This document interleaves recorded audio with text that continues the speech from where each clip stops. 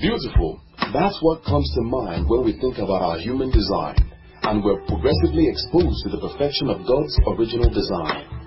Our lives begin to reflect that beauty. Your life is His design, and His design is beautiful. Thank you for engaging with us as we're about to be further exposed to the beauty of His design as we look into the Word to see Jesus. Luke chapter number 9 from verse 51. I came into this service ready for you. The Holy Ghost is ready for you. I see nations open to us. I see cities standing up to receive us. I like what's happening. I'm telling you, I like it. I like what the Spirit of God is doing to us. Let's read from verse 51. As it is our custom, let's start from the King James. It's easy to just flow from there. Amen. 51, let's read in concert together. One to go. And it came to pass, when the time was come that he should be received up, he steadfastly set his face to go to Jerusalem. Focus on what you're reading because it's going to bless you. And if you have a voice that can be vocal, I'd like for you to use it in today's service. Can we say amen? Amen. Okay, I think I'm just a little bit too far, too close to the back. Yet again. All right. Let's continue from verse 52. And sent messengers before his face, and they went and entered into a village of the Samaritans to make ready for him. So notice what's going on here. Jesus has set his face to go into Jerusalem. Remember scripture that says everywhere he went about doing good. It means that good had come to Jerusalem. He wasn't coming to take from them. He was coming to give to them. Okay, so, and then he sent an advance party. All of you who think that, to have protocol team, to have all of that, you think it's carnal. Jesus sent people. Look at it in verse 53, verse 52. And sent what? Messengers in the direction of his face. Right? But that's not our message. And they went into the village and entered into that place to make ready what for him. Let's continue. And they did not receive him because his face was as though he would go to Jerusalem. Verse 54. And when the disciples, saw this, they said, Lord, wilt thou that we command fire to come down from heaven and consume them, even as Elias did? Yeah. But he turned and rebuked them and said, Ye know not what manner of spirit is yours. Verse 56. For the Son of Man is not come to destroy men's lives, but to save them. And they went to another village. The Lord was rejected, was turned down. I said, we don't want you, Lord. We don't want you. The Lord himself. They turned him down. Can you imagine such insolence? How can you turn down Jesus? And then the disciples felt insulted. Not our Oga. How can you do that to our God? Jesus, let's call down fire. Let's show these guys that we can move. Let me ask you, would he have taken anything for fire to come? No, church, talk now. What would he have taken for fire to come? It was Jesus and Elijah. Who is higher? Jesus. Church, talk to me. Who is higher? Jesus. How long did it take for fire to come in Elijah's day? Like this. I'm sure if Jesus had asked for fire, I'm sure God will send more than fire. They would have caught fire from inside. He said, nah, we don't show ourselves like that. Father, in the name of Jesus, we give you thanks. Your word is mighty in this place. Our hearts and our minds are open to receive your word. We thank you because we are present here and you are present here. everyone under the sound of my voice would be encouraged and strengthened by your word. Amen. And the purpose for which this word has come, it will be fulfilled. Amen. People will be established in their faith walk. Amen. They'll be established in their journey. Amen. As we look to see Jesus come back again. Amen. Thank you. Amen. You may be seated. God bless you. I want to welcome you to episode 2 of The Big Screens. Yeah, that's a good place to shout and scream and rejoice. We are... Hallelujah. We are teaching in this series. We started last week. We are teaching on following the leading of God's Spirit for your life and entering into God's big plan and God's big purpose for your life. How many of you know that God has a plan for your life? How many of you know that there's a purpose to your life? Would it be okay for you to not miss that purpose? Amen. Hello? Would it be okay for you to live in the fullness of that purpose that God has for your life? So, it's important that we understand the very essence of following God's big plan for our lives. I made mention on Wednesday that the moment Jesus left heaven and came down, and I've not started teaching my message today, I just want to give a little overview. The moment Jesus left heaven and came down to earth, he became subject to all kinds of distractions.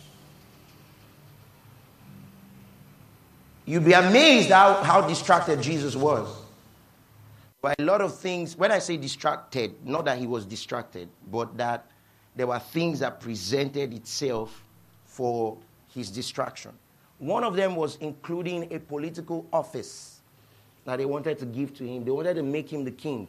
In fact, some of his disciples thought that that was the reason why he came, to be king, you know. And you know, to be king comes with a lot of authority, a lot of notoriety, a lot of power, a lot of all of that. I made mention to you that if Jesus did not fulfill the purpose for which he came, he would have still had accolades. He would have still had a lot of pomp and pageantry and a lot of that. There would have still been glitters and glamour and all of that. There would have still been all of that. Red carpets and all of that. Number one, Jesus would have been the oldest person on earth because he lives after the power of an endless life. He does not die. And he doesn't get old. So he will be the oldest person over 2,000 years, but he will still be young. Skin like a baby. So everybody, what's his secret? Wow. Guinness Book of Records, right?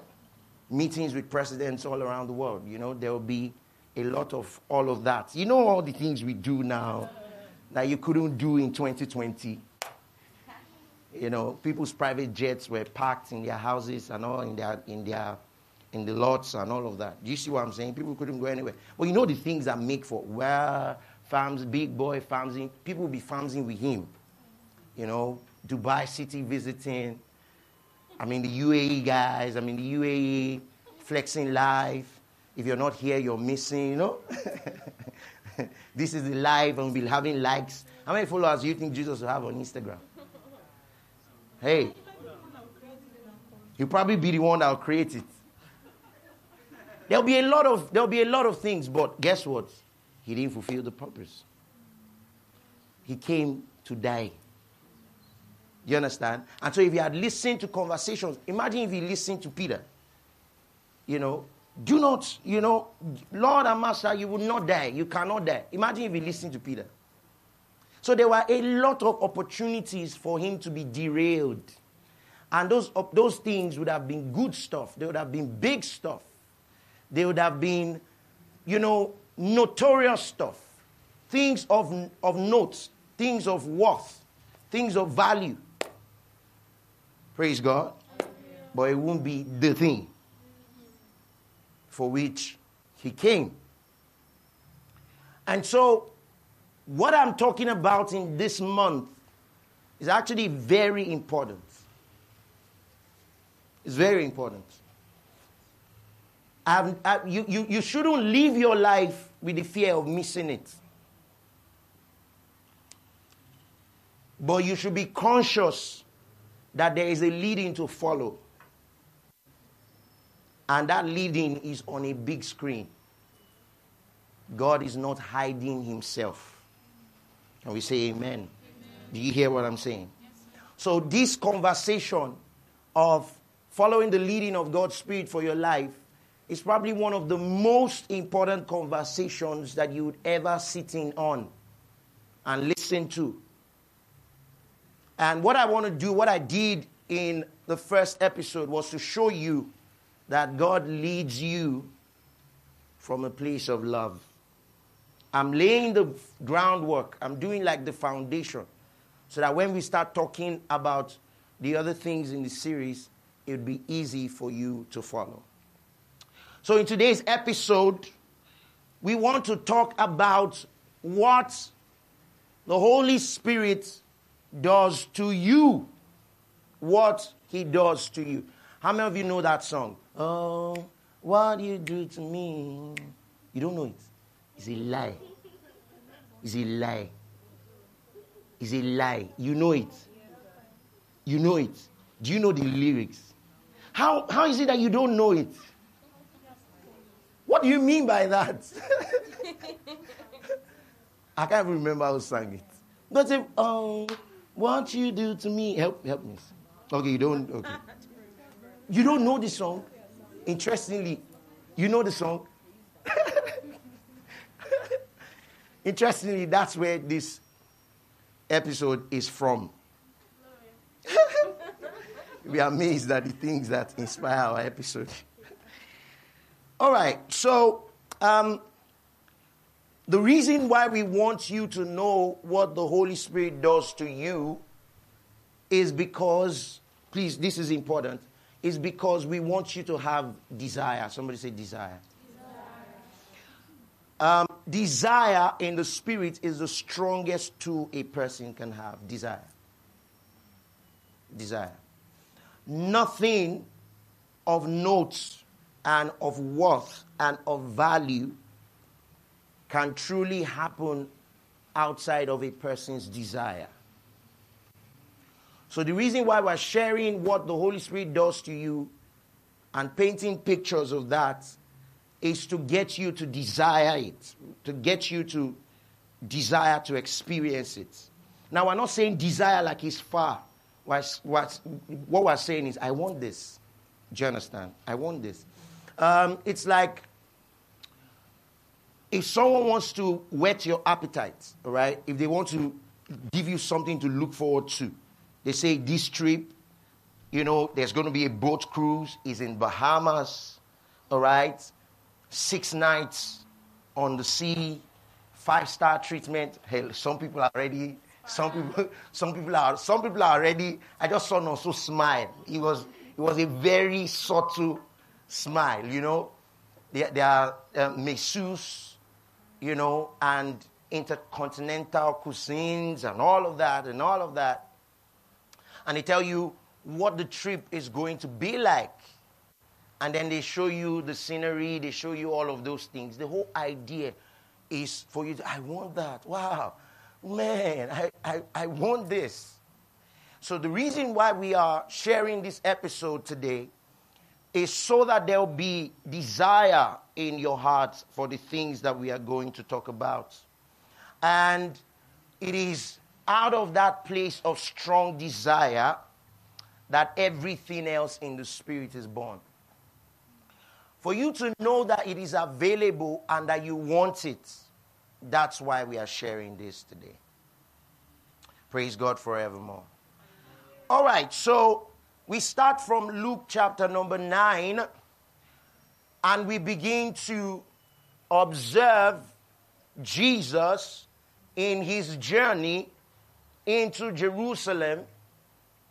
He goes through Samaria, and then the people say, we don't want you here. And in response, the people following Jesus said, you know what? That's something terrible. That's an insult. How can they say they don't want you? Do they know who you are? Let's call down fire. Let's show them that you are something. Actually, let me say this. The disciples were not wrong, but they were wrong. They were not wrong, but they were wrong. They were not wrong in the sense that judgment is what comes to anybody who rejects Jesus. So they weren't wrong. But they were calling for judgment at the wrong time. They didn't understand the template. They didn't understand the season. Look, that judgment is still going to come to those who reject Jesus. But it's not now. Notice also that Jesus in his lifetime did a lot of miracles, mighty miracles with different elements.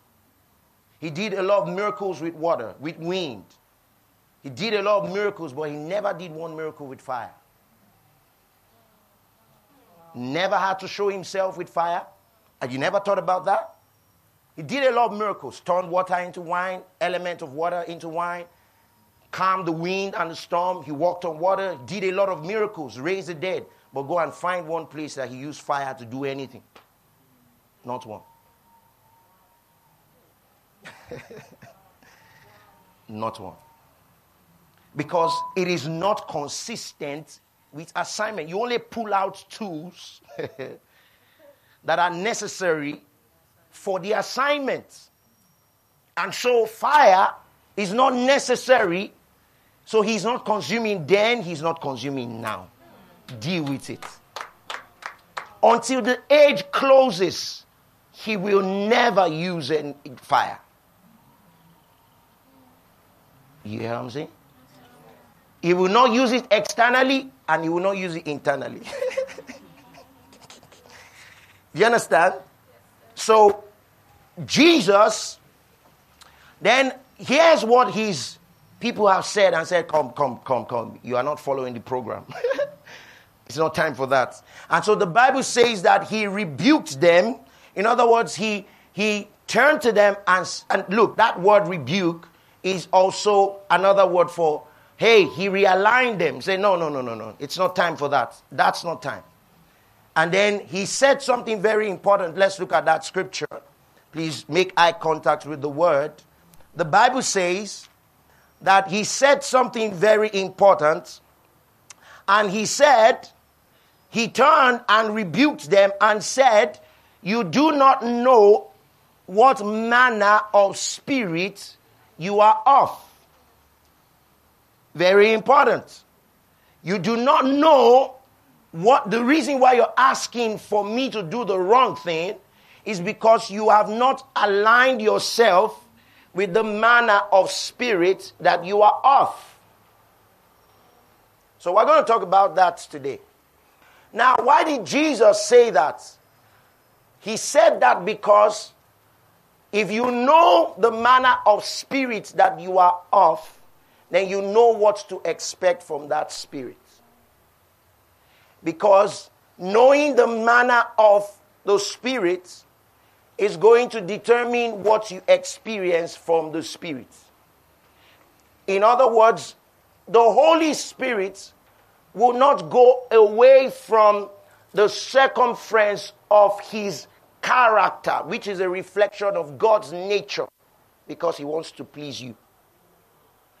I said that right. Please you when you want him to fire another person. He won't say, Dupe is my daughter, such my daughter. You know, and I want to prove to her how much I love her. And then you ask for fire on Maureen. He won't answer. Do you understand what I'm saying? Brothers and sisters, he won't answer. You know why? Because it's not within the scope of what he does. Can we say amen? Are you in this church this morning? So the Holy Spirit, all right, has been assigned to you. And it is important that the believer knows what manner of spirit he is. Because what manner of spirit he is determines what he does to you. He will not do anything outside of his character and outside of his nature. Especially in this time and age when people believe all kinds of things about the Holy Spirit. All right? Especially in this time and season when people believe all sorts of crazy things about what the Holy Spirit does. It's important that things are pretty clear so that you recognize. You see, because it is possible if this is not clear. Why is this important? It is possible if you don't understand what the Spirit of God does to you, you're going to begin to entertain, some false representations of the Holy Spirit. And you would think in the name of religion that it is okay. So we want to streamline it today. Now let's read the next verse. Verse 56. And I have to go very fast. It says, "For the Son of Man is not come to destroy men's lives, but to save them." All right? So, in other words, what the Spirit of God does has to be in sync with the program of heaven. Do you understand what I'm saying? He's not going to change the program because he showed up on earth and people are misbehaving. No. He's not going to change it. He said, I've said this before. Jesus shows up on earth and then he sees everybody. Wow. Look, wow. Lord, I think these people need to see us. They don't know us. No, we need to show. No, it's not going to happen. The Holy Spirit goes with the program. Jesus went through the program. The Father sticks with the program. And the church too should stick with the program. Can we say amen? Amen. So listen to this. What the Spirit of grace does to you, what the Spirit of God does to you, has to be consistent with what he's been revealed to do in Scripture. And to the degree that it is not consistent is to the degree that it's not the Holy Spirit. There has to be clear parameters of what he can do to you. Can we say amen? Amen. So Jesus said, you do not know what manner of spirit that you are of. And what Jesus was trying to say is that this kind of spirit does not produce this kind of work. What was Jesus saying? You are of the spirit of grace. You are not of the spirit of consummation or of being consumed. We are not under the spirit of fire that is consuming in anger. We're under the spirit of grace. Jesus would have said, ouch! I won't enter sharp, but it's not time. What? You know that time when guys talk to me. How many of you have ever been in situations where you really wish you had some power? Like you really wish you could just turn somebody into a midget. Just reduce their height. just change their height. Say you are tall. Let me show you that I have some power. It is amazing. Oh boy, this is so powerful. It is amazing how that Jesus has all of that ability, but restricts himself to a program. And do you know what it means, for Jesus to look like he's been defeated? The Bible says they didn't want him. He just simply turned and left. No noise. He didn't do anything. The disciples said, no, Lord, show yourself. Show yourself. These guys don't know you. I'm sure they must have seen some strange things with him privately. They must have seen some mighty manifestation. Of course, publicly, they had seen the dead raised, the blind eyes open. They had seen all kinds of things. But I'm sure privately, maybe he just wants to do something. Yes. You understand? I'm telling you. Some of you don't realize how much sense of humor God has.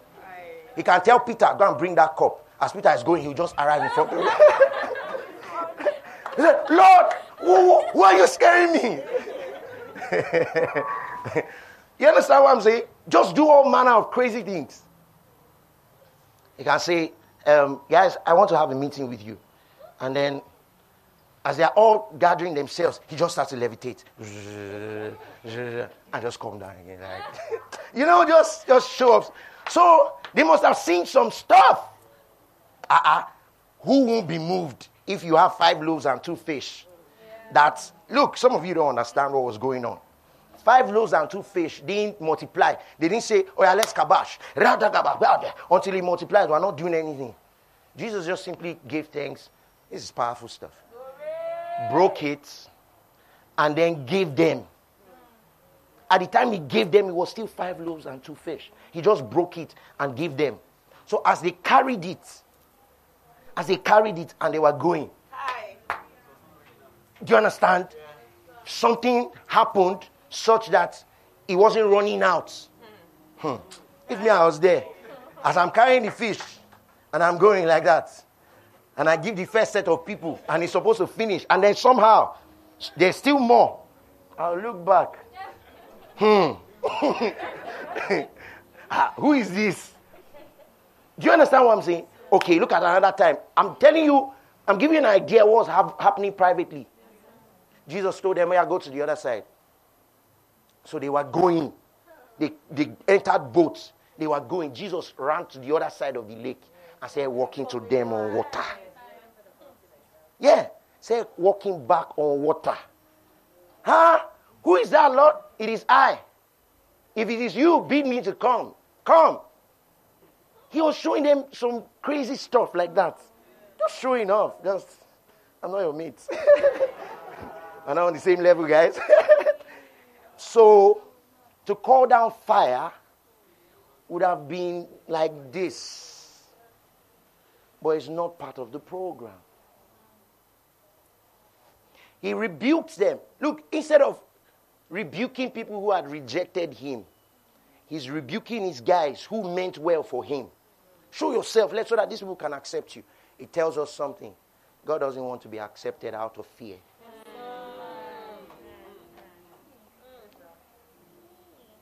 He doesn't want to be received out of fear. Because the whole thing was acceptance. And come on, show something. But Jesus said, no. I want them to receive me because of my love, not because of my threats. And so the Bible says he walked away. I want us to look at, so what was Jesus doing here? He said, listen, you do not know what manner of spirits that you are of. Jesus was reducing himself to a parameter. And that spirit is called the spirit of grace. Can we say that together? I am of the spirit of grace. Say it again. I am of the spirit of grace. So it is what spirit we are of that determines what the Spirit does to us. So if the Holy Spirit did not use fire to consume anybody in the Bible, it follows that he can't be consuming you. Because he's going to do that which is consistent with who he is. Write this down. What the Holy Spirit has been assigned to do to you will forever be in sync with the heart of God for you. What the Holy Spirit has been assigned to do to you will forever be in sync with the heart of God for you. So we are, say this with me, I am of the Spirit of grace. Hey church, I want you to say it with me, I am of the Spirit of grace. Hallelujah. Say it one more time, I am of the Spirit of grace. Now let's quickly show you that you are born of that Spirit. John 1:12 and 13. Please, let's show you that the same Holy Spirit is who you are born of. Let me just clear that, okay? That you are born of the Spirit. Amen. Show you two scriptures in that regard. John chapter number 1, 12 and 13. If you're there, say amen. Amen. If you're not there, say wait for me. Okay, can we all be there quickly? We'll add these few seconds to the time. Man, but time is really running. Wow. All right, John 1, 12 to 13. Let's read together. One to go. But as many as received him, Uh-huh. to them gave he power to become the sons of God, Uh-huh. even to them that believe on his name, Verse 13, yeah? which were born Uh-huh. of blood, Uh-huh. not the will of the flesh, Uh-huh. not the will of man, Mm-hmm. So you are born of God, right? Okay, let's establish another fact. John 4:24. Quick.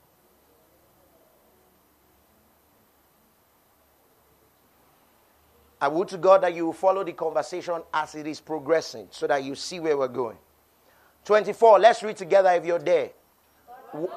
Stop. You are born of God. God is what? You are born of God, right? Who were born not of the will of the flesh. You didn't come because your mom and your dad said they want to have somebody. You came not of the will of blood. You are born of God. Now, the God out of whom you came is a spirit. And Jesus, rebuking the disciples, said, you do not know what manner of spirit you are of. In other words, it brings us to something very important. Those who are born of God should be educated in God. You should be educated of what you have.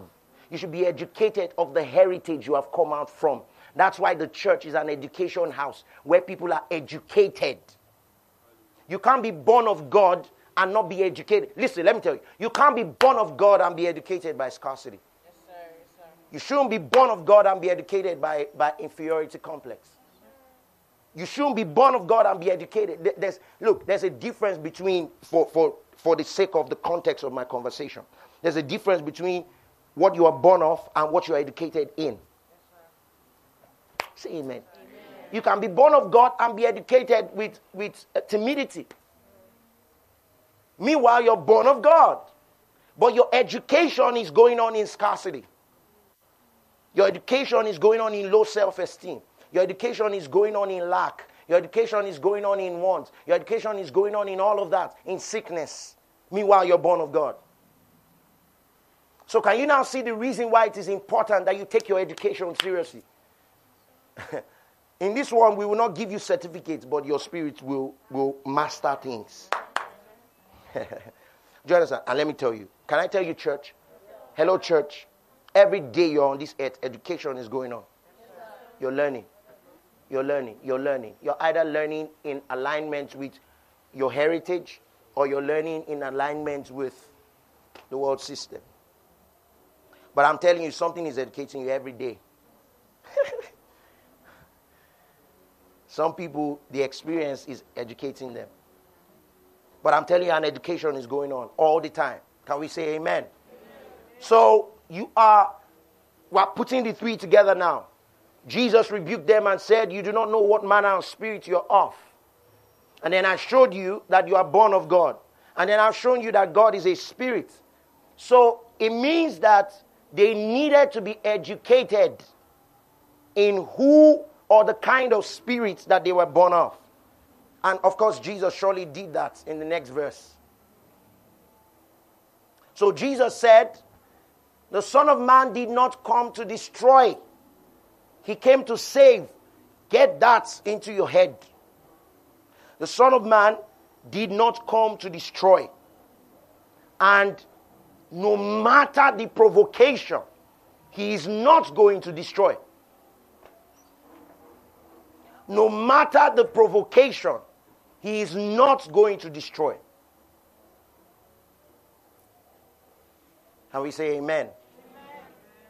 What I've just said is very important. So it is important that you know the kind of spirit that you are born of.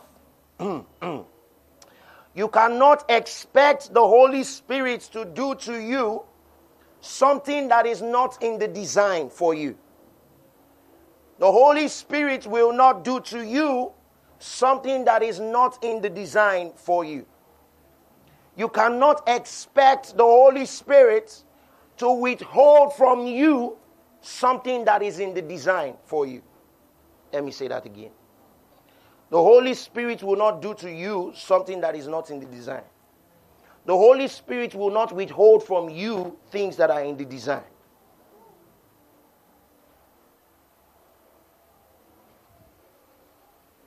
What do you do to me? Some people have the testimony of, I've been praying for 2 years. Common word of knowledge I don't have. The Holy Spirit has refused to give me. Or some people will say, I used to have it before. I used to operate at a level before. Then I lost it. The Holy Spirit will not withhold from you something that is in the design. The Holy Spirit will not do to you something that is not in the design. He's confined like that to what is in the design for you. So if you're expecting something that the Holy Spirit will do to you, don't expect something that is not in the design. And of course, with your full chest, you can expect all that is in the design for you. Can we say amen? Amen. Oh, church, are you hearing me? Can we say amen? Amen. All right, so let's go further. God does not want you to mine at the pit of religion. He wants you to draw from the wells of salvation. God does not want you to mine at the pit of religion. He wants you to draw from the wells of salvation. So you get this as we go forward. Hebrews 10 and verse 26. I want to show you something. So, hello, before you go to that scripture, say this with me. I am of the Spirit of grace. Say it again. I am of the Spirit of grace. One more time. Say, I am of the Spirit of grace. Now, there are different kinds of spirits. You know, you do not know what manner of spirits you are made of. And then he corrected them, right? So, I want you to take note of the few kinds of spirits that we have. Number one, the spirit of grace. Look how Dupe is looking at me. Huh? How many spirits do we have? We have. Jesus, the Bible talks about the spirit of grace, and I want to show you all of that today. The spirit of grace, the spirit of fear. Yeah, you see, now they are waking up. You say, oh, purity. The spirit of grace, the spirit of fear. Then there's what we call the spirit of bondage again to fear. Wow. That one tough, heavy. Do you understand what I'm saying? Then, of course, there's the spirit of condemnation. But you are not of that spirit. You're of the spirit of grace. 1 Corinthians 2 and verse 12. Let's look at that. 1 Corinthians 2 and verse 12.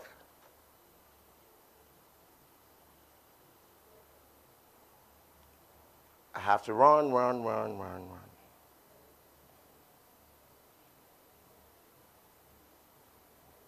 All right, let's read together. 1 to go. Now we have received not the spirit of the world. So there's the spirit of the world too. Spirit of condemnation, spirit of fear, spirit of bondage again to fear, spirit of the world. Spirit of the world. It says, now we have not received the spirit of the world, but the spirit which is of God. Let's read the remaining lines together. 1 to go. That we may know the things that are freely given to us of God. If you want to speak that in today's parlance, it would be that you may know what he does to you. That you may know what the Holy Spirit does to you. What I'm saying is so important. Because when people live under condemnation when people live under the weight of religion, their own Holy Spirit does a lot of things to them that is not consistent with the word. Their own Holy Spirit harasses them. Their own Holy Spirit can embarrass them on the road. Then they start to think, Is it because I did not pay attention? I did not pay attention. Haba. See here, let's assume I showed you some things on Wednesday. How many of you listened to what I showed you on Wednesday? People who were outright sinners, God spoke to them. Did you understand that? Look, some of you say, the moment I lie, God cannot talk to me anymore. What? Cain murdered.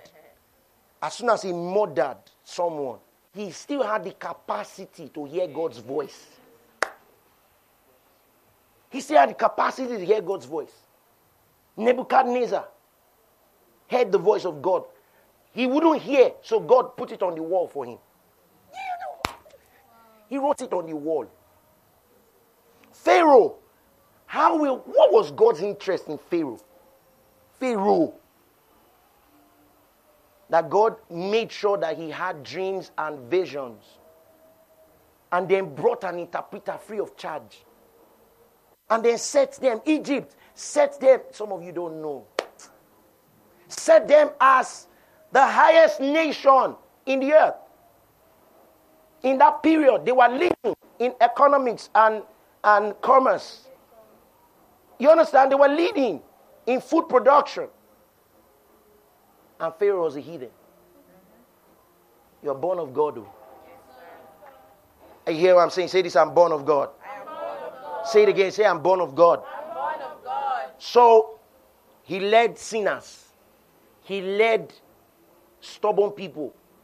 They heard his voice. He led the disobedient, the outright disobedient, the outright rebellious. Jonah, where God told Jonah to go, was in direct opposite to where he went. Nineveh is this way, Jonah was going this way.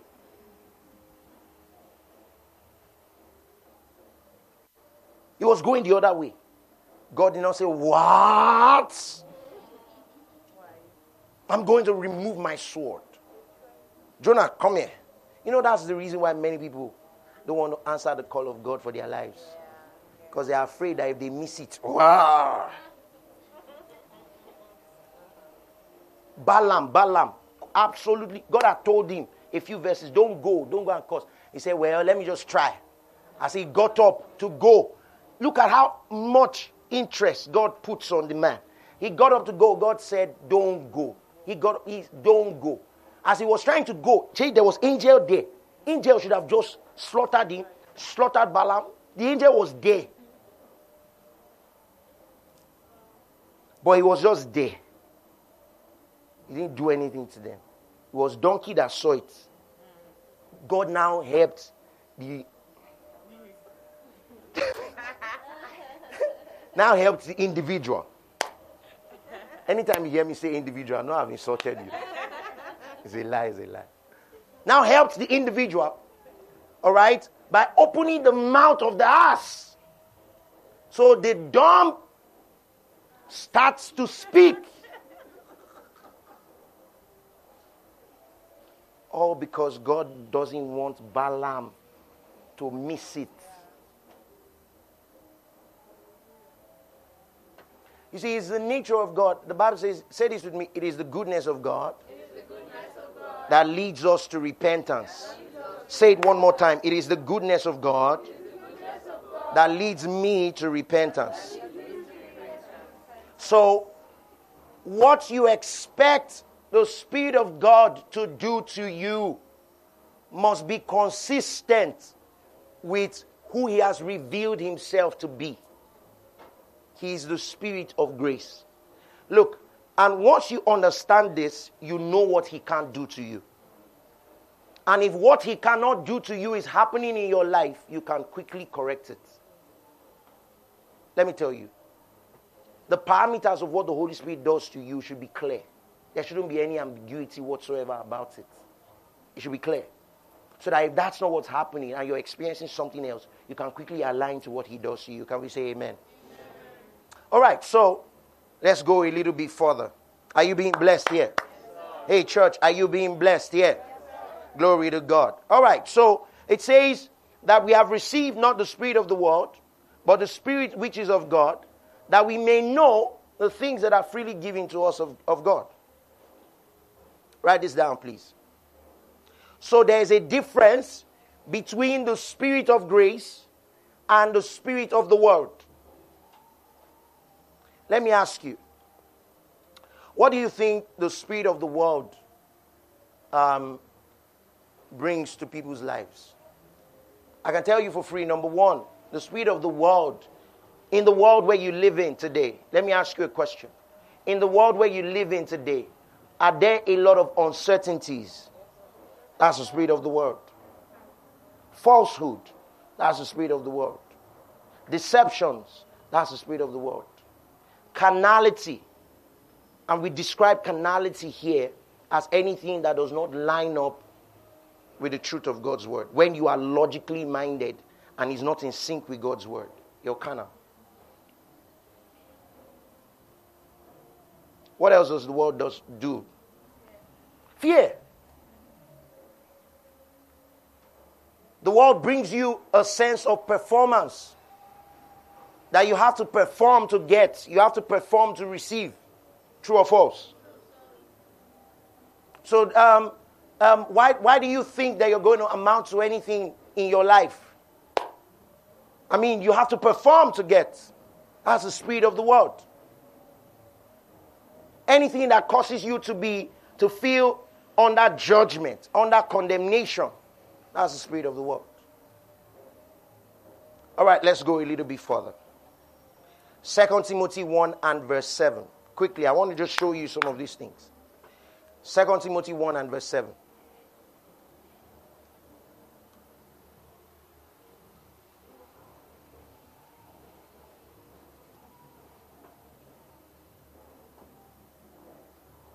Let's read together. Want to go?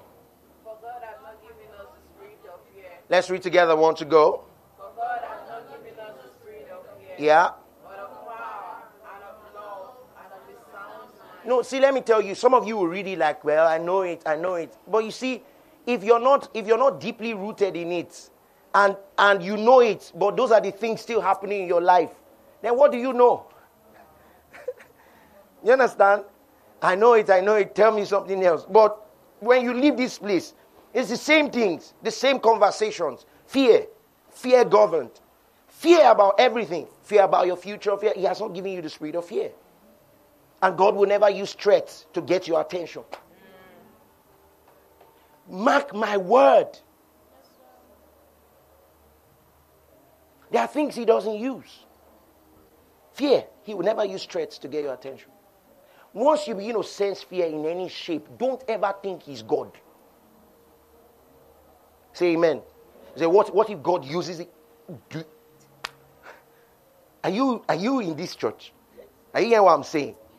Why didn't he use the fire? He could have used it. You see, let me say this. And I want to say this very important. People are of the opinion that, well, the end game is what matters. It doesn't matter what God uses, so long as he finally gets your attention. It is the end game that matters. No, it is not the end game that matters. Everything in between matters too to God. Oh boy. See, it is not just the end results that matters to God. How he gets to the end matters to him too. Are you getting what I'm saying? It's not just, finally I've gotten her attention. Even if I broke her toe, so long as I've gotten her attention. Even if she cracked a skull, so long as I've gotten her attention. No. Under God, even the process matters. How he gets to you matters. How he gets your attention matters. Okay, let's have a little bit of conversation.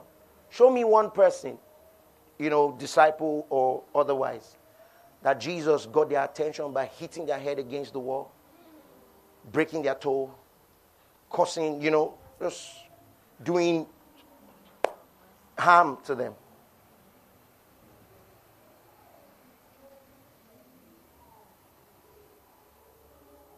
Harming. Now, some of you might say, Paul's own story was that he was more spiritual than he was natural.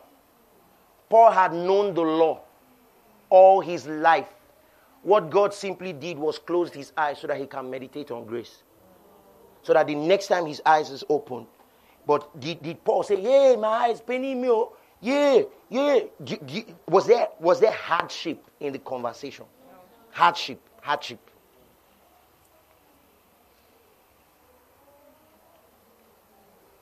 So what you expect him to do to you has to be in sync with what he has been revealed to be doing. Can we say amen? Amen. Are you being blessed this morning? Yes, hey church, are you being blessed this morning? Yes, so God has not given us the spirit of fear. Let's look at one other scripture. Romans 8. Romans 8 and verse 15.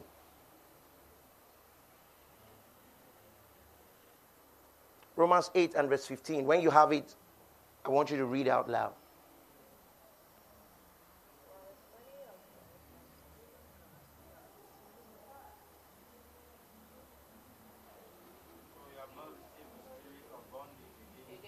Let's read it out loud together. I want to go. Now, so stop. You have not received the spirit of what? Bondage again to fear. So there's one that is the spirit of fear. There's the other that is the spirit of bondage to fear. When it says bondage to fear, it's not saying bondage again to fear. In other words, bondage causes you to fear. No. It is saying you are not bound to fear. You're not a slave to fear. Are you get what I'm saying? So these negative things will never be something that God uses to instruct you, to speak to you, to counsel you. Let's go to Hebrews 10 and verse 26.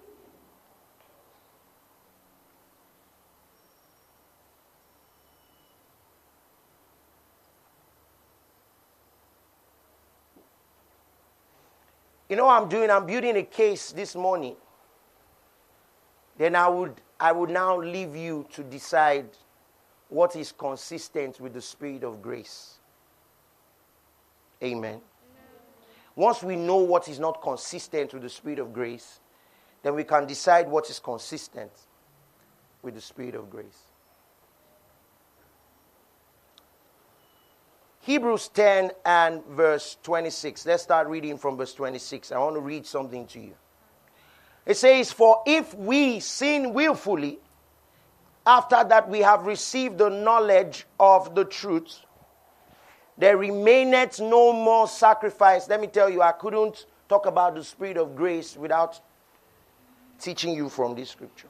You will see why.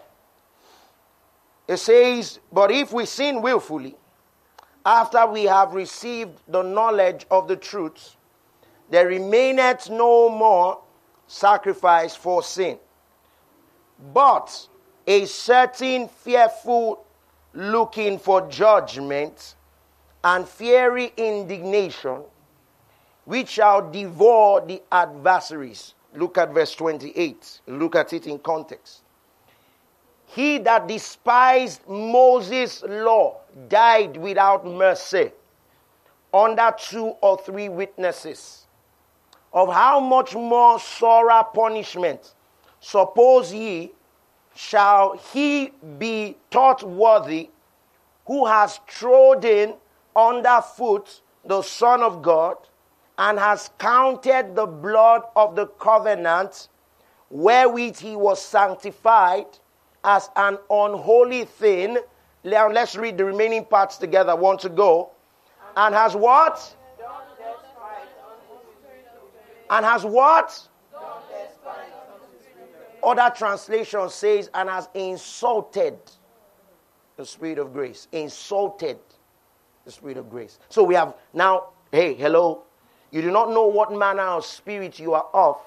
Now you have seen that concept called the spirit of grace. Say this with me: I am of the spirit of grace. I am of the spirit of grace. So now let's give context. I want you to quickly pay attention because, hey church, verse 26 of Hebrews 10. How many of you how many of you are Bible people here? How many of you has it ever bothered? Look at it. "If you sin willfully, there remaineth no more sacrifice for sin, but a fearful what? Judgment and indignation." All right? "And if they did not if they were not exempted under Moses, how do you think that you'll be exempted under Christ? And then it goes, if you insult the Spirit of grace. So let's teach that. Amen. Amen. Can we teach it? Amen. Good. Number one. This is what I'm about to say. So important. The book of Hebrews was written to who? The book of Hebrews was written to who? It's not a trick question. Hebrews. Amen. Is that not deep rhema? Is that not deep revelation? And the Hebrews are who? Jews. The book of Corinth was written to who? Ephesians was written to who? Galatians was written to who? So Hebrew was written to who? Hebrew was written to who? Thank you. Hebrews. That's number one. What I have just said, I've answered the question. Because when Paul was writing to the Corinthian church, look at this. I'm teaching now, very important. His message took on the character of the church in trying to bring them out of what it was that they were hooked on by using the truths of Christ to pull them out of their vices. When he wrote to the Ephesian church, it was the same thing. So when he writes to the Hebrew church, by the way, Paul wrote the Hebrew text. When he writes to the Hebrew church, I want you to please pay attention because this is so important. When he writes to the Hebrew church, he is discussing to the Hebrews within the context of their own specific experience. One of the things that you have to know about the Hebrew church was that they had denied, until today they still do, they had denied the person of Christ.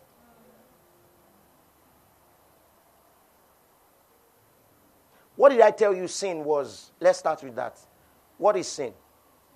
Unbelief. Sin is to miss the mark. So if a person has denied the existence and the work of Christ, what do you think they are living in? Sin. I've told you before that sin is not much of an action as it is the denial of Christ. Can we say amen? So now they are living in sin, and from the beginning of the book of Hebrews up until the end, Paul is making an argument using their own context. He's using their own high priest and all of that context to point them to the fact that a greater has come, and you have to move from there to move to this one. Now, if you don't understand it the way I've taught it, and I'll still go further in it, the first thing that would come to your mind is, number one, God is schizophrenic. Because just a few verses away, he had pointed us to the fact that without the shedding of blood, there is no remission for sin, and how that Christ has shed his own blood, and by his own blood, all right, sin has been forgiven. So it means that God has forgotten what he said. You just pointed us to something. Now you're saying if we sin willfully. So number one, he's not talking to the believers. He's not talking to the church. He's talking within a context of people who have denied Christ. Follow me, I'm going somewhere. So the first thing is that there is a group of people who believe in a balanced view of God. They believe that God is both grace and judgment. He is love and vengeance. He loves us unconditionally, but to the same degree also, the love is conditional. How many of you have felt that way? God loves you unconditionally until you start to listen to men and then you begin to see conditions. True or false? So it's either one of the two. Does he love you unconditionally or does he not? We have to agree. Is he full of love or is he full of vengeance? You have to agree. And let me tell you, you have to be convinced beyond all reasonable doubts. So the first view is that God is schizophrenic. He's a consuming fire, but he's also a God of love. And now if you believe that, all right, it puts you in a place where you're never sure. Always uncertain. Never know what to expect. This God that is so lovely can also be so judgmental. So we never know what to expect. The second one is that it puts you in a place of works. In other words, you'll be judged according to the light of the revelation that you have. How many of you have ever heard that? Hello? Once you know, now you'll be judged in tandem with the light that you have, right? That's what they say to you in church. So now, the believer is sitting in church and say, oh, why did I know? I shouldn't have known. Because ignorance is bliss. You understand? All these things that I now know, God is going to hold me to them. So why did I come to church? Because if I did not come to church, I won't know. And I will have the excuse that I don't know. It puts you in a place of works and uncertainty. You're always afraid. Okay, you see, you're supposed to be like Mary or Martha. Mary, who sat down at the feet of Jesus to just receive from him. Mary. So she sat down and just received from Jesus and just received from... You know, when people, if you have this kind of view, the revelation that you have is going to be the basis upon which God is going to, relate to you, demand from you. You will never be calm. Yeah. Instead of you to just sit down and just learn, it will be, hey, when's the next time God is going to demand it from me? And if I don't give it? So the first thing that you must realize is that God wasn't talking to a believer in that text. He was talking to the Hebrews. And what was the context of the conversation? The context of the conversation was, look, we are presenting to you, the gospel of Christ and what he did. And you're saying there is no gospel of Christ. You're in denial. And so let's look at verse 28. It says, he that despised Moses' law died without mercy under 2 or 3 witnesses. Then he now goes to say, of much more punishment do you think will happen if somebody denies the Spirit of grace? Hello, here's what he's saying. He's telling them something they know, using it to make a case for believing in Jesus. He's saying, you know what happened when people went against the law and didn't believe. Hello? Hello, church? Is this too much for you? Are you following? Hello, are you following? So you know what happened to you when you went against the law of Moses. And you know how people died.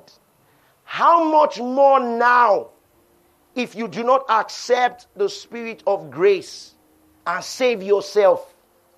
What do you think is going to happen? It's going to be a stronger punishment. Now let me tell you something, church. Grace does not deny the fact. Let me tell you, I've said this before. Let me say it again. People will still go to hell. But is that the gospel? Hello, church. Is that the gospel? Okay, what does Scripture say? Scripture says that God does not willing that anybody should perish, but that all should come to the knowledge of the truth. If you're a wise person, which one will you preach? Hell or knowledge of the truth? Which one will you laud? You will laud the knowledge of the truth, because that is in sync with what the Father wants. So don't think that we don't preach hell for a reason, because that's not what the Father wants. That's why we don't preach hell. Accuse us of being selective. We agree. We are not the first to be selective in Scripture. Even Jesus selected. Say amen. Are you getting what I'm saying? So it behoves you as a wise person. If you get a job now, Benny, if you get a job and your boss tells you, this is what I want. If you want to keep that job, won't you do what the boss wants? Period. Not willing that anybody should perish. Why should I allow what he's not willing to happen for people? I should allow what he wants to happen to them. Because faith comes by hearing. What they will believe in will be based on what they heard. So if I preach judgment, eternal condemnation, judgment, death, fire, that's what people will come to believe. Then when they wait for 1 week, 2 weeks, 3 months, hello church, how many of you were told Jesus is coming soon? Escape. How many of you watch Burning Hell? Did you ever watch Burning Hell? These are so young. Wow. And it's great. It sounds like I'm so old. How many of you watched, there were so many of that your old churches did not go to do film show. No. Passion of Christ is actually good. You know, but that burning hell conversation, you see, whatever brings you in has to sustain you inside. So if fear brings you into the kingdom, fear will keep you in. But fear cannot keep you for long. Let me ask us a question. I'm going back to what I'm teaching. But let me ask you a question. Jesus is not coming again. The hell idea cancelled. There's no more hell. There's no judgment. There's no condemnation. Jesus is not coming back again. Do whatever. See, let me tell you. If you say opeo, opeo, you didn't know the gospel. You didn't know the gospel. I can tell you for a fact. You had religion. You did not know the gospel. I can tell you. If you just say, hey,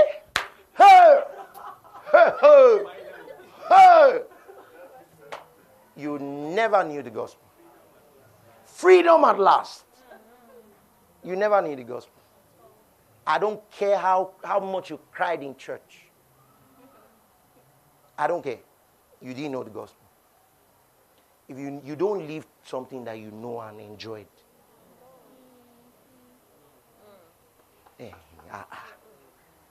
Okay, let me give you an example. Mom calls you today and says, hey daughter, you know what? You're not bound to anything anymore. Do whatever you like. You know, you don't have to bring anything home. You don't have to bring money. You don't have to give me money every month. You don't have to give me anything. Just be whatever. You say, thank God.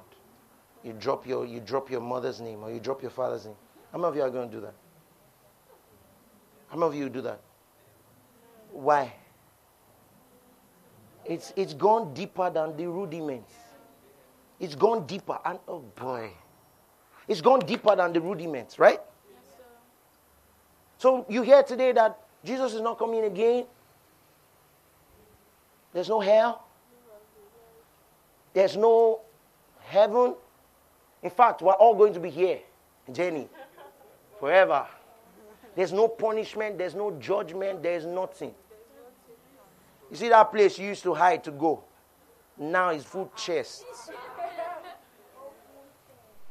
Let me tell you, you never believe the gospel.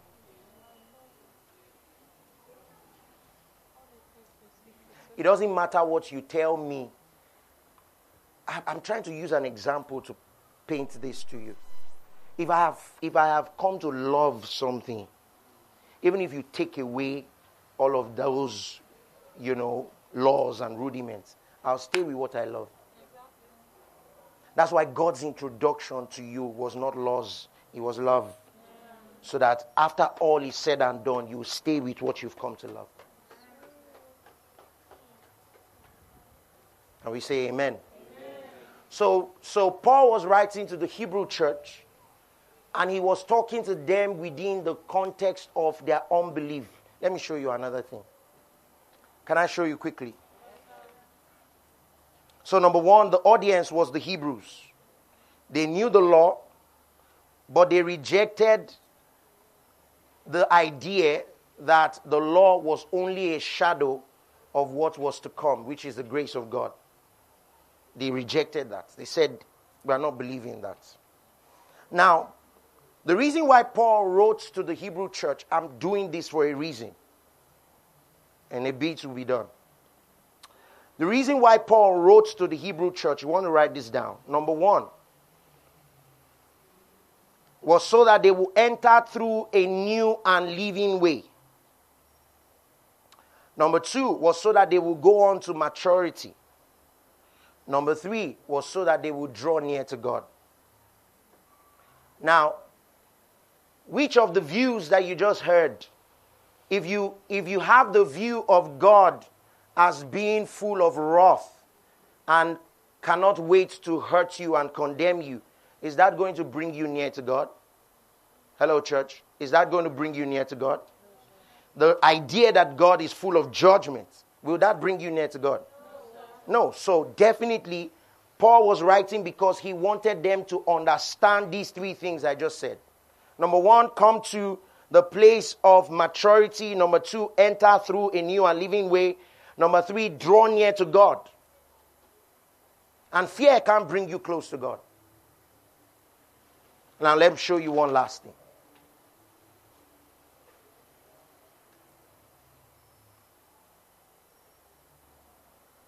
Hebrews chapter number 3.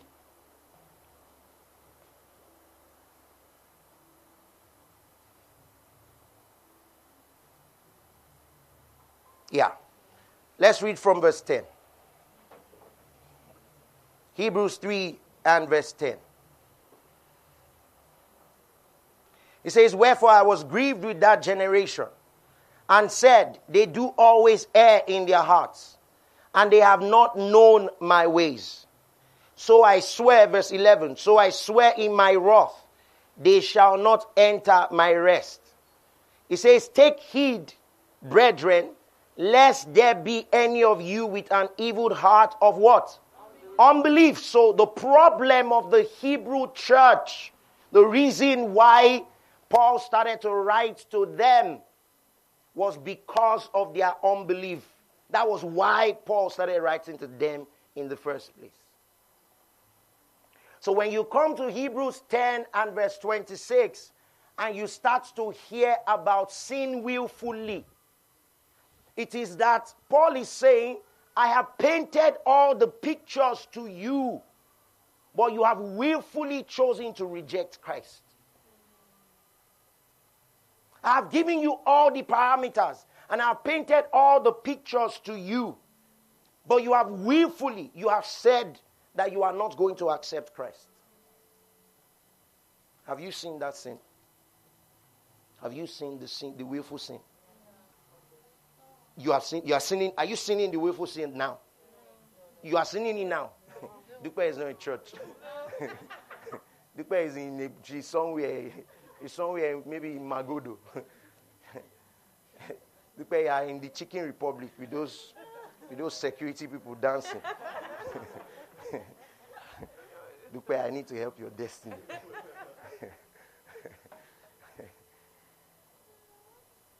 Have you believed in Jesus? Have you believed in Jesus? Have you believed in Jesus? That's what. Now, let me show you. I want to quickly do this. Go back to Hebrews 10. Let's do this quickly. Hebrews 10, verse 26. You know, some of you say, they never taught us. But I'm teaching it now. Some of you are getting distracted. It's important for you to listen.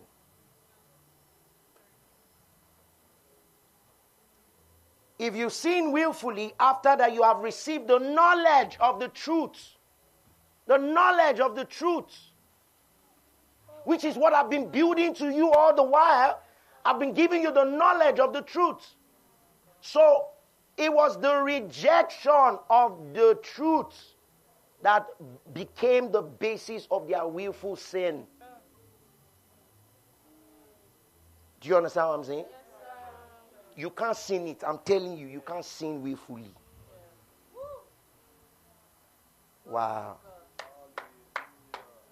Should we continue? You see, let me tell you. Don't read your mind into scripture. Read the mind of Christ. Yes, sir. Let the mind of Christ come out of Scripture. Don't read what you think. You see, without doing any study, without doing any, they just read it. But if you're saying really, keep quiet. Let's start to unpack it. Okay. This will help all of our learning. Paul wrote to the Corinthian church and said, I hear that some of you are sleeping with your father's wife. Are you sleeping with your father's wife? Go and take it now. It's your scripture. Divine. Brother. No, I'm bringing this thing home. Man of God, take it now. It's not your scripture. Maureen, take it now. He was writing to them. See, let me tell you, this is going to help all of you. If you're paying attention, it will help you. He was writing to them, addressing their issues in the light of Christ. Same way I did last month. Addressing marriage in the light of Christ. Addressing business in the light of Christ. It was based on the light of Christ. I told them, you brother, you sister, you're taking yourselves to court. In Corinthians, he said, don't you know that the judges should come to us? Are correcting them in the light of Scripture. So when it comes to Hebrews, he has been building a case since, from the beginning, using the old covenant laws that they know to build a narrative. And he's building and becoming. And then as he's building, they are saying we don't want. Then he gets to the point where he says, look, let me tell you.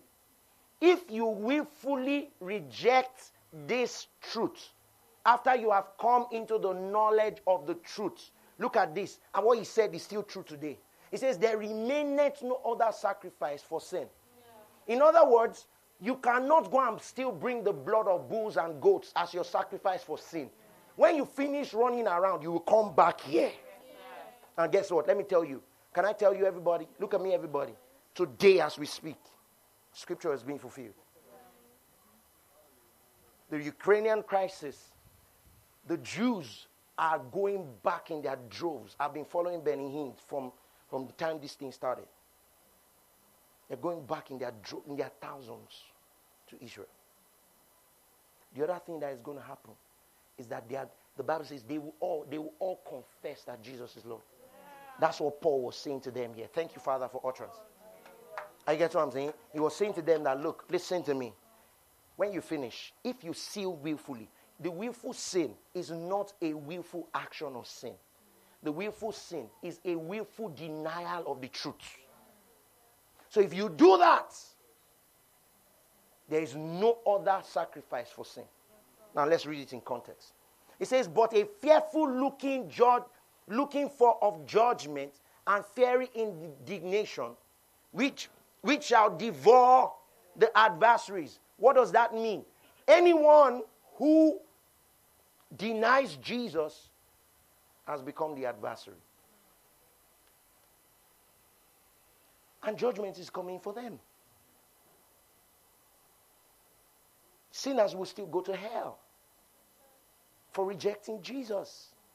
But that's not our message, because we don't fall into that category. Do you understand? You preach what concerns you. What concerns you is growth in the light of Christ. Can we say amen? Yeah. Let's continue. Verse 28. This is where I'm going to finish. It says, he that despised Moses' law. See the comparison? He that despised Moses' law died without mercy under 2 or 3 witnesses. He now says, of how much sorrow punishment suppose ye shall he be thought worthy who has trodden under foot the Son of Christ. Are you seeing it? That's what I've been presenting to you all through the book. What does it mean to trodden under feet? This is rubbish. I don't want it. It's nonsense. I don't want it. That's what they've been doing all the while. And Paul wants the gospel to get into the Hebrew nation. And so he's writing to them and say, if you say this is rubbish, I don't want it, he says there's punishment coming. And he's not fearful. It is what's going to happen to everybody who rejects Christ. People go to hell not because they are sinners. That's why the blood was slain, the lamb was slain. Let me tell you, I want to say this boldly. All sin of mankind has been paid for. All. Say this with me. All sin has been paid for. All sin has been paid for. I said first, generically. All sin. Every sin, including what Putin is doing.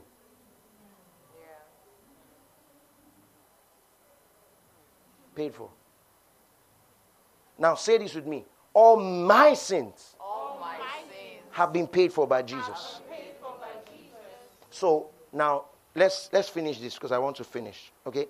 It says, who are trodden underfoot the Son of Christ, has counted the blood of the covenant wherewith he was sanctified as an unholy thing. Now look at this. And has done what? Done despite unto the Spirit of grace. Let's look at that scripture in another translation. Let's compare.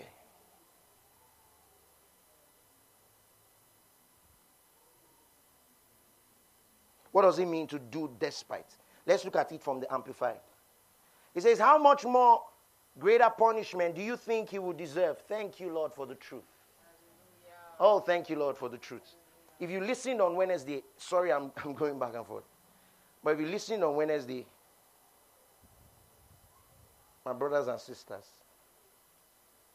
I believed in the Lord. Heavy. Heavy. You know what? I didn't pray for 1 year. 1 year. 1 year or 1 whole year. I'm not lying to you. 1 whole year. I didn't pray. How do you pray, Seth? Under the law. Who are you praying to? How? 1 whole year. This was probably 2005. For the whole year, I didn't pray to God. When they are doing morning devotion in church and at home, as they are doing morning devotion, my dad would, train up a child in a way. My dad would go around to be sure we're praying and nobody's sleeping. The moment I see my dad coming,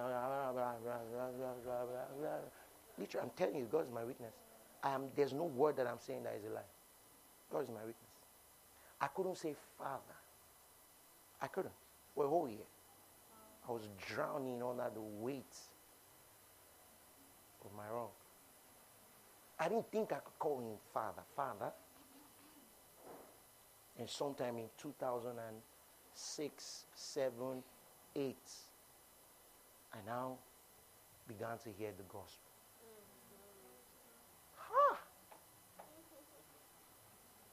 I started listening to Joseph Prince.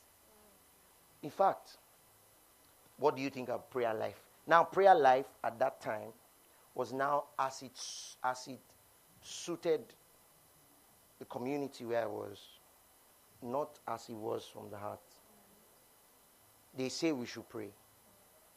Well, to prove to them that I'm also a Christian, let's pray. But it was not, I didn't think anything was happening. Then I started listening to Joseph Prince and taking in scriptures. Joseph Prince was my first introduction to the gospel. Then I went on to Andrew Womack. How many of you know Andrew Womack? Know him in the name of Jesus. Know him from today in the name of Jesus. He will help you. Do you understand? Say listening to Andrew Womack. And my life changed. Better believe these things. These things we're sharing with you. We're taking the pain to share with you right now. Better believe them. Can we say amen? Let's read from the Amplified. It says, how much greater punishment do you think he would deserve?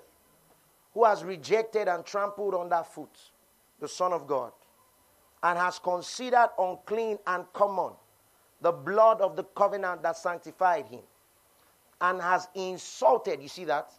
Insulted the Spirit of grace, who imparts the unmerited favor and the blessing of God. So, what does it mean? Hello, church. Look at me as I close. What do you think it means to insult the Spirit of grace? Who can tell me? Anybody? Yes? Esther, yes? To not identify with him. With the spirit of grace. To not, she's right. To not identify with the spirit of grace. Yes? Yeah, that's, okay. Let me give you an example. Enki, if I tell you that I went to the automobile show in Dubai and I bought you a Ferrari, fully paid for, and I give the keys to you, and then all the while you are trying to steal, you don't believe me that it's really paid for, and then all the while you're trying to impress me by paying for the car, you insult me. To insult the spirit of grace simply means I have made something available to you. You don't take it. You don't believe me. You don't accept what I have said. And every time your actions are going against the things I have said, it's an insult to me. That's exactly what the Hebrew church were doing to the grace of God. It's been made available for free. You want to work for it. Insult to the spirit of grace. Are you seeing what I'm saying? Hello, church. So now let me ask you, can you sin willfully? You see, they will not talk now. They will not talk now within the context of what you have just heard. Can you sin willfully? Have you believed in Jesus? Hello, Abi, is your belief still being modified? Brother, have you believed in Jesus? Can you sin willfully? There are some things you have to say boldly.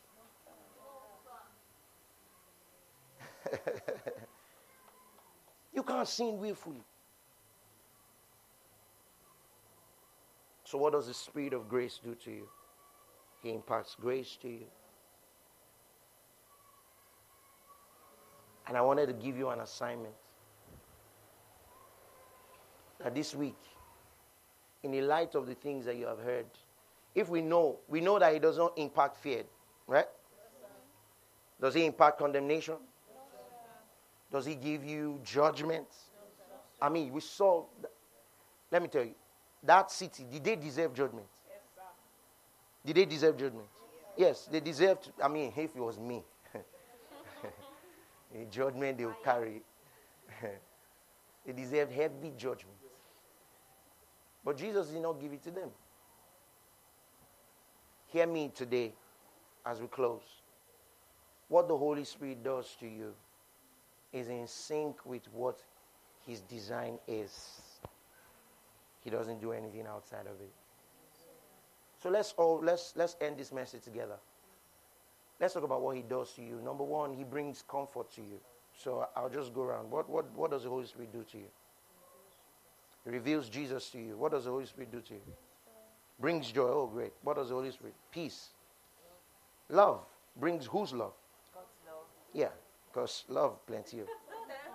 What does the Holy Spirit do? That's what he does to you. Say it out loud. The power of God is on you. Say it out loud. I'm serious. Say it out loud. He brings comfort to you. What does he do to you? Peace. Nobody's talking about money. What does he do to you? Brings wealth to you. Why you don't want to talk about money? All of you holy, sanctified people. What does he do to you? He doesn't condemn you. Great one. Wow, you see, he brings you into the sense of God's abundance. You have to be full of the Spirit to understand God's abundance.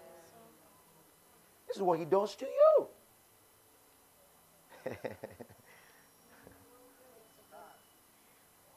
In your lifetime on earth, is it possible you're going to feel fear?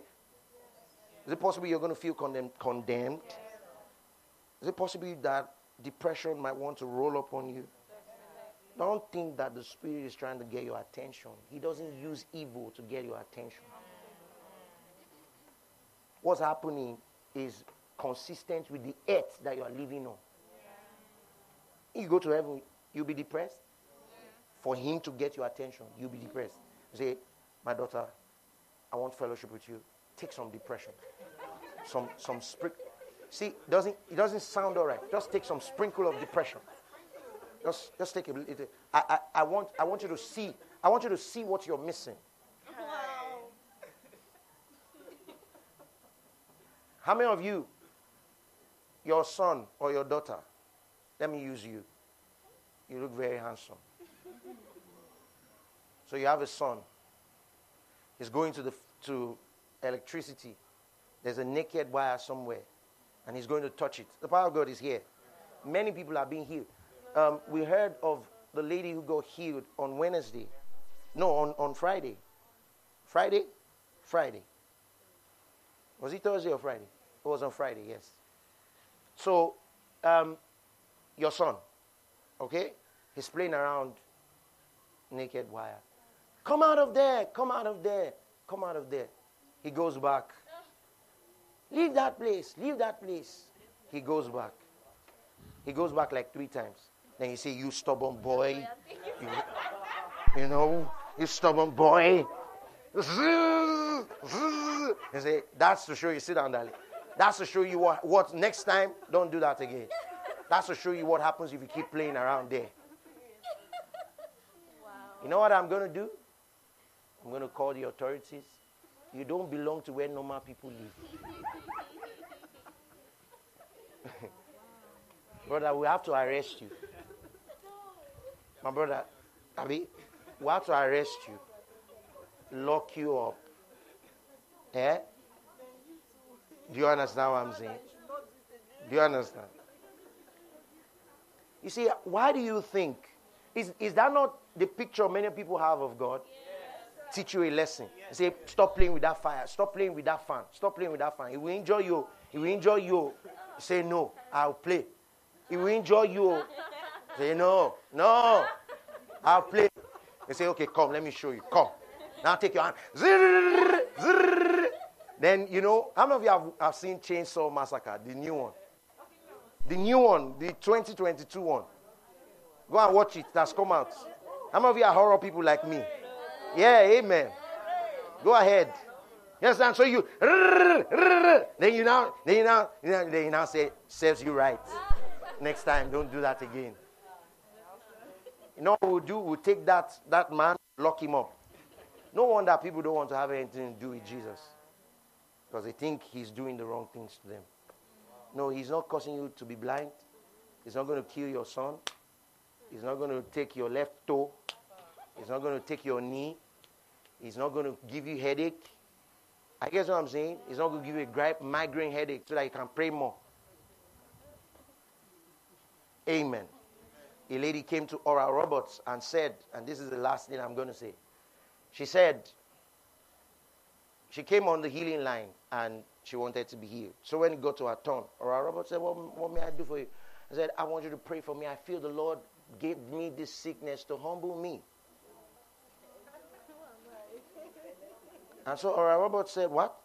She said it again, the Lord gave me, you see, there are some ignorant things people say just to be humble. The Lord gave me the sickness to humble me. I said, okay, kneel down.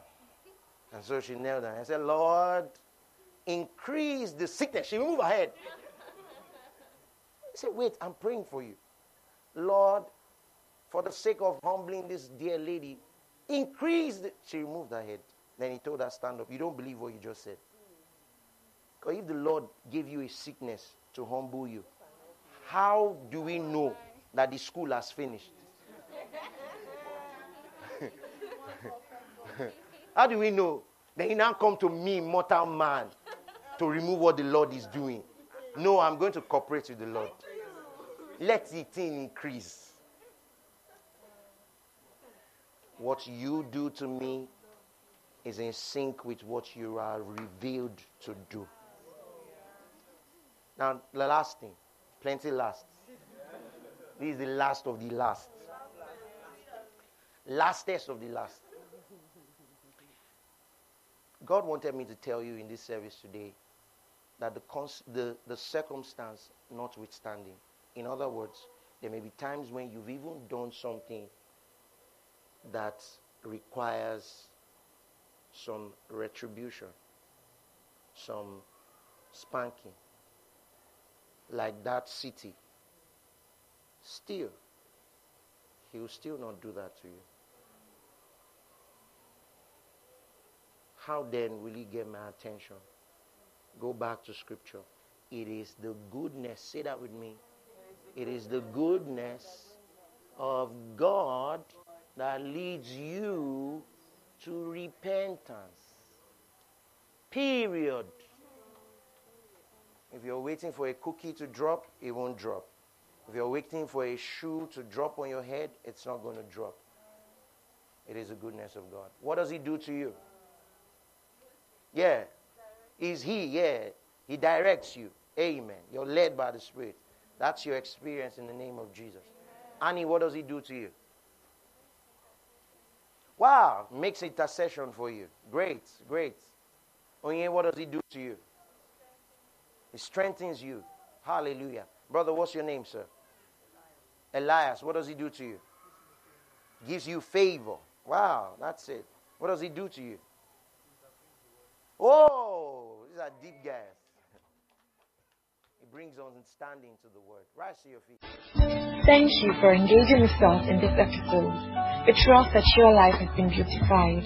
If you'd like to share what Jesus is doing in your life through this ministry, please write to us at hello@blueprintstories.org.